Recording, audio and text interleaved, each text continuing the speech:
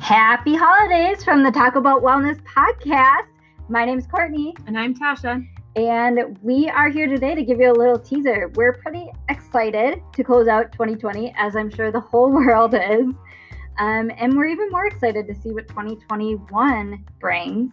And we are looking forward to the podcast episodes that we are planning to send out your way, especially our podcast episode, which we will be releasing in January on Tuesday, January 5th.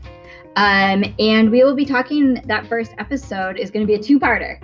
Are you ready for that, Tasha? It's going to be a lot. I'm ready. Are you ready? Yes, I'm ready. We're going to break it up so that we don't overwhelm you, because we are going to be talking about the pitfalls of behavior change. We really want to help you be set up for success so that you can have a good 2021 no matter what the world throws at you. Tasha, do you think we should share just one little pitfall with them, a little nugget of knowledge right now? Yeah, I love to drop teasers. So here's one example of a pitfall that we will talk about next month. So the all or nothing mindset, classic pitfall, classic set you up to fail every time we want to embark on a new health, fitness, wellness, nutrition journey. Think, okay, this is the last cookie that I'm ever going to have for the rest of my life. And starting tomorrow morning, I'm going to have an egg white omelet with veggies and then more veggies on veggies for lunch and dinner. Probably not the most realistic way to go about it, but yet incredibly common. So we want to warn everyone, pitfall is an all or nothing mindset. Instead of trying to be 100% perfect, be reasonable about it. We say moderate everything, and every little bit counts. Yeah, I love that. And I think that is probably helpful for our listeners if they're listening before the holidays or, in this holiday season, that they don't have to think, you had decided to get a sweet sugary latte in the morning, your whole day's ruined and you should just eat everything in sight. There's always a chance for a new choice, a healthier choice the next moment that approaches.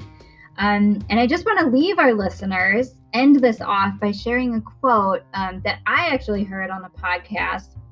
I think it's from a book by Danelle Lepore. But the quote is, "Do the things you need to do to feel the way you want to feel."